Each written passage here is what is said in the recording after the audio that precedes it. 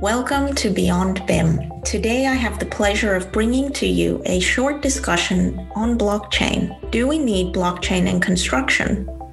No, according to Daniel Hall, not at least for automation of tasks. I sat down to talk with Daniel Hall. He's an assistant professor of innovative and industrial construction at the Department of Civil, Environmental, and Geomatic Engineering of ETH in Zürich. The overarching theme of his research so far is to enhance governance, productivity, and innovation in construction projects through a transformation from fragmented project delivery methods into new organizational models that integrate the supply chain of the vertically and horizontally fragmented construction industry. And what better topic to bring forward than blockchain? I found out much of his research work more recently has focused on blockchain, and as part of the Construction Blockchain Consortium, I was keen to sit down and talk with him about the uses of blockchain in construction. His current research interests include industrialized construction, governance of integrated project delivery, blockchain, adoption of systemic innovations, Industry 4.0, and of course, entrepreneurship in the AEC domain. In our discussion, Daniel reminds us that the importance of business models with blockchains cannot be ignored, and that more needs to be done to explore new areas of servitization throughout the building's life cycle. And now, let's take a listen to what Daniel has to say on blockchain, DLT, and, of course, the newly hyped topic of NFTs. Okay, so thank you, Daniel, for joining our podcast. I'm really keen to know more about blockchain technology and some of the work that you've started on this topic. So maybe to start off with, the question that you've already asked in one of your more recent papers is, do we need blockchain in construction? The very short answer is no. And the slightly longer answer is it depends. We worked, as we started, we began our blockchain research, and I would invite anybody to have a look at the work which has been led by Jens Hunhevitz, who's a PhD researcher at my chair. We wanted to understand how blockchain was currently being proposed, and also what are the fundamental characteristics here. And one thing that was really interesting for us was that a lot of the ideas around blockchain were mostly ideas around automation of existing processes. And blockchain can be used for automation, but I would argue it's not the best technology if you're purely looking for an automated approach. And you could look at things like a relational database or machine learning or other things to do better automation. But where blockchain gets really interesting is when you start including things like the removal of intermediaries, or you start including things like new incentive systems and smart contracts. And so what we found is a lot of the early work, and this makes sense, just proposed on top of what they already thought about and tried to layer blockchain on it as an additional technology. And so the answer to those things is no, you don't really need a blockchain in those situations. But where it gets more complex and more nuanced is we do see there are opportunities for new coordination mechanisms, cryptoeconomic incentive systems that do utilize blockchain. And so that's where the answer is it depends. And it depends on how else you think about it. So perhaps one of the elements then for practitioners here, what they're keen to know about is how do we turn it into a real application? So what types of practical examples could you give for the construction industry in actually using distributed ledger technology in practice? Yeah, we have two examples that we've actually successfully implemented on the blockchain testnet.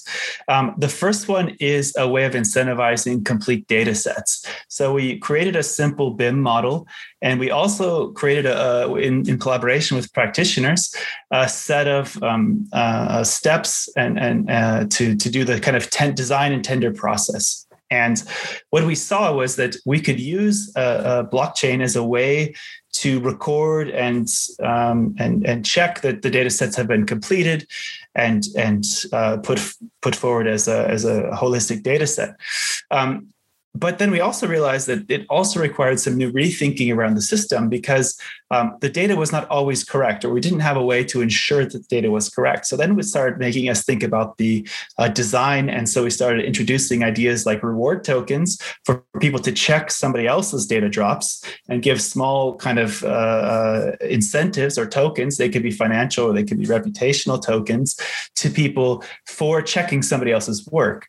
So for example, you need to put in all of the final data about the as-built status of a mechanical system, right?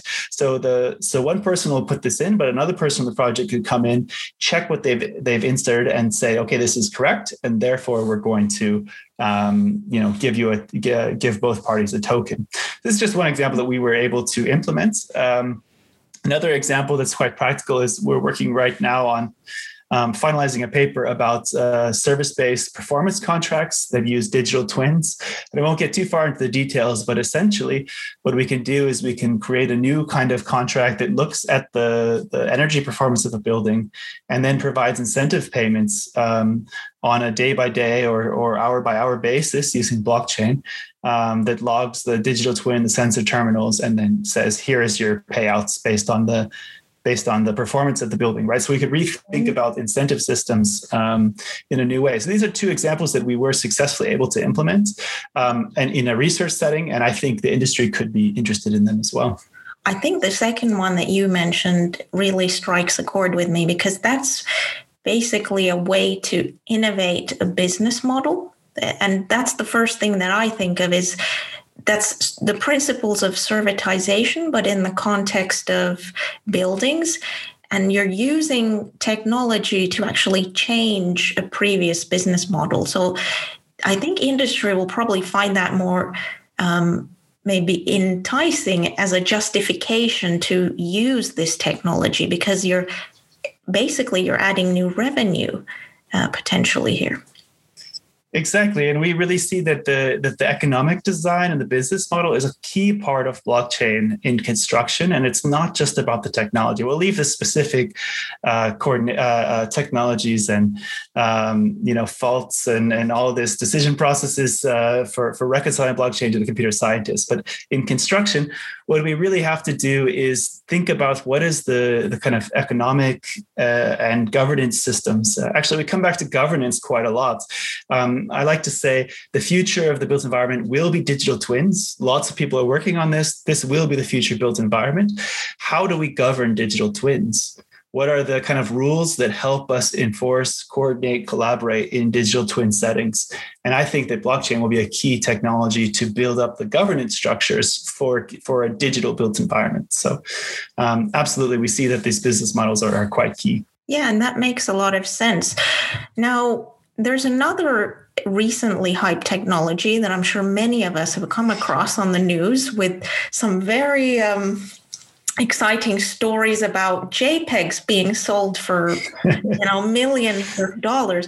So the more recently hyped NFT, non-fungible token, if I've pronounced it right, do you see any direct applications of this in construction? Yeah. So first, let me say, I'm not a huge believer in the hype between NFTs for artwork right now. I mean, yes, I do understand the point behind it. I do understand the idea of collecting these things. I do think it's a market that will come down. But we do see some very useful ways of using NFTs, but not on a financial kind of collection item, but as a way of tokenizing assets in the built environment. And we have a new project as part of the Future Cities Laboratory called Circular Future Cities. And one of our roles is to think about how do we take an object. So let's just say it's a single object, let's say a steel beam, for example. And this steel beam is going to go across many stages of its life cycle, from kind of the whole initial processing all the way through manufacturing, fabrication, erection, and then a whole life cycle after this, right? So that's the life cycle of a steel beam. Part of our work is creating a material passport that contains the chemical, compositional, and functional data of that steel beam as a material passport that can be attached to a digital model, a digital twin of that beam. And then we also think there's an opportunity to create a non-fungible token that represents the ownership of that steel beam, right? So now you can think about it. There's a beam that exists and there's a non-fungible token that represents, let's say, the ownership rights to that steel beam. And this might be really valuable for the owner to have their own token that owns this. But the owner could also then, in theory, sell the rights to that steel beam. Even while they still own the overall building, they sell the future recycling rights to that steel beam. So now somebody like that works in that invests in steel speculation and speculative markets about how steel might increase in cost, they purchase that right to that steel beam. They hold it for 30 years or trade it however many times they would like.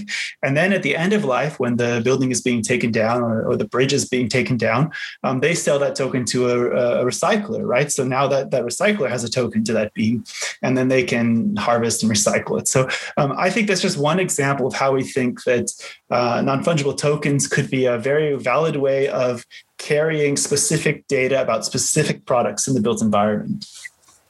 Yeah, that's really exciting to me, because maybe that's also part of the missing link to make circular economy actually, again, a business case for the built environment. So that's really interesting. Yeah, I hadn't heard about this type of application of NFT, but I think that's certainly something worthwhile investigating in our sector. Absolutely. And so we're excited about this. And we think that we are only starting this work, but we see there's a lot of applications, especially for circularity and circular economy. And also just to store this data, right? It kind of goes both ways too, where if you're putting some of this asset information on the blockchain, and maybe it's in a public way, you also can create feedback loops to the manufacturers so they can also know how is my beam performing in this building over the next 20 or 30 years. And maybe you connect it with something like structural health monitoring or something like this. So there's a lot of different ways we could do this, and tokenizing assets in the built environment would be a starting point. Mm-hmm. Now, is there enough uptake of DLT technology in construction? If we think about this very prominent technology adoption curve, are we only seeing early adopters at this stage, or are we also seeing late majority adopting the technology? Where are we in that curve? What does it look like in practice at the moment? Yeah, I think it's almost non-existent in practice. So I think we have a lot of interested kind of potential early adopters. There's a few startups I've seen that are doing a few things. But mostly it's happening at the research level right now. We started this research about 3 years ago, and we've seen a big jump in researchers working on the topic in the last 3 years. So we definitely are seeing more interest overall in blockchain space in general, but we're also seeing a lot of specific interest in construction. Now, I think that's not a coincidence. I think construction is a very good application point for blockchain. And the reason why is because if you think about the construction industry, it's a very decentralized and networked industry structure, right? We don't have like 2 or 3 big players that dominate the construction industry. Yeah. Rather, we have lots of SMEs. We have lots of small companies. We have, even if you look at the big companies, they're not that big compared to other industries. So we already have a very networked industry. And I think this matches very well with the decentralized and networked nature of blockchain. Where we do need to kind of see more uptake is rethinking about how we can coordinate and govern digital information using blockchain. And I think we've only scratched the surface of imagining what could be possible for our projects with blockchain. Mm-hmm. And you've obviously tested some of this technology in a kind of a lab setting or a research environment. What piece of advice would you give to other organizations before embarking on that journey of investing into blockchain? Are there any bits of advice that you might want to pass on to them? I think that if you want to derive benefits from blockchain, you have to think about network effects, and you have to think about what's the ecosystem going to look like? Because if you're just doing it by yourself, I don't see there being a lot of advantages. Again, I think there's better ways to automate other than blockchain. But where you should think about it is, where in the built environment do you see misaligned incentives? Where do you see coordination problems? Where do you see lack of trust? And then figure out who are the other players that are at different stages in the process. So if you're a designer, it's maybe the builders or the supply chain, or if you're a real estate owner, maybe it's the maintenance. How can you link together these different and fragmented silos in a more interesting and nuanced way, and in a way that incentivizes better behavior for the overall built environments? And so that would be my advice on where you should start. And I don't know if that'll be governments, if that will be technology providers, if that will be firms in AEC that do this, but someone should do it. But it really needs kind of somebody thinking about the systems level and not just trying to make a profit for their own single firm, because I think blockchain kind of doesn't really incentivize you to do it alone. Thank you for tuning in to listen to Beyond BIM podcast. If you enjoyed this episode and want to hear more from our latest episodes, then you can visit Beyond BIM, which is available on SoundCloud and iTunes and all the other major podcast providers.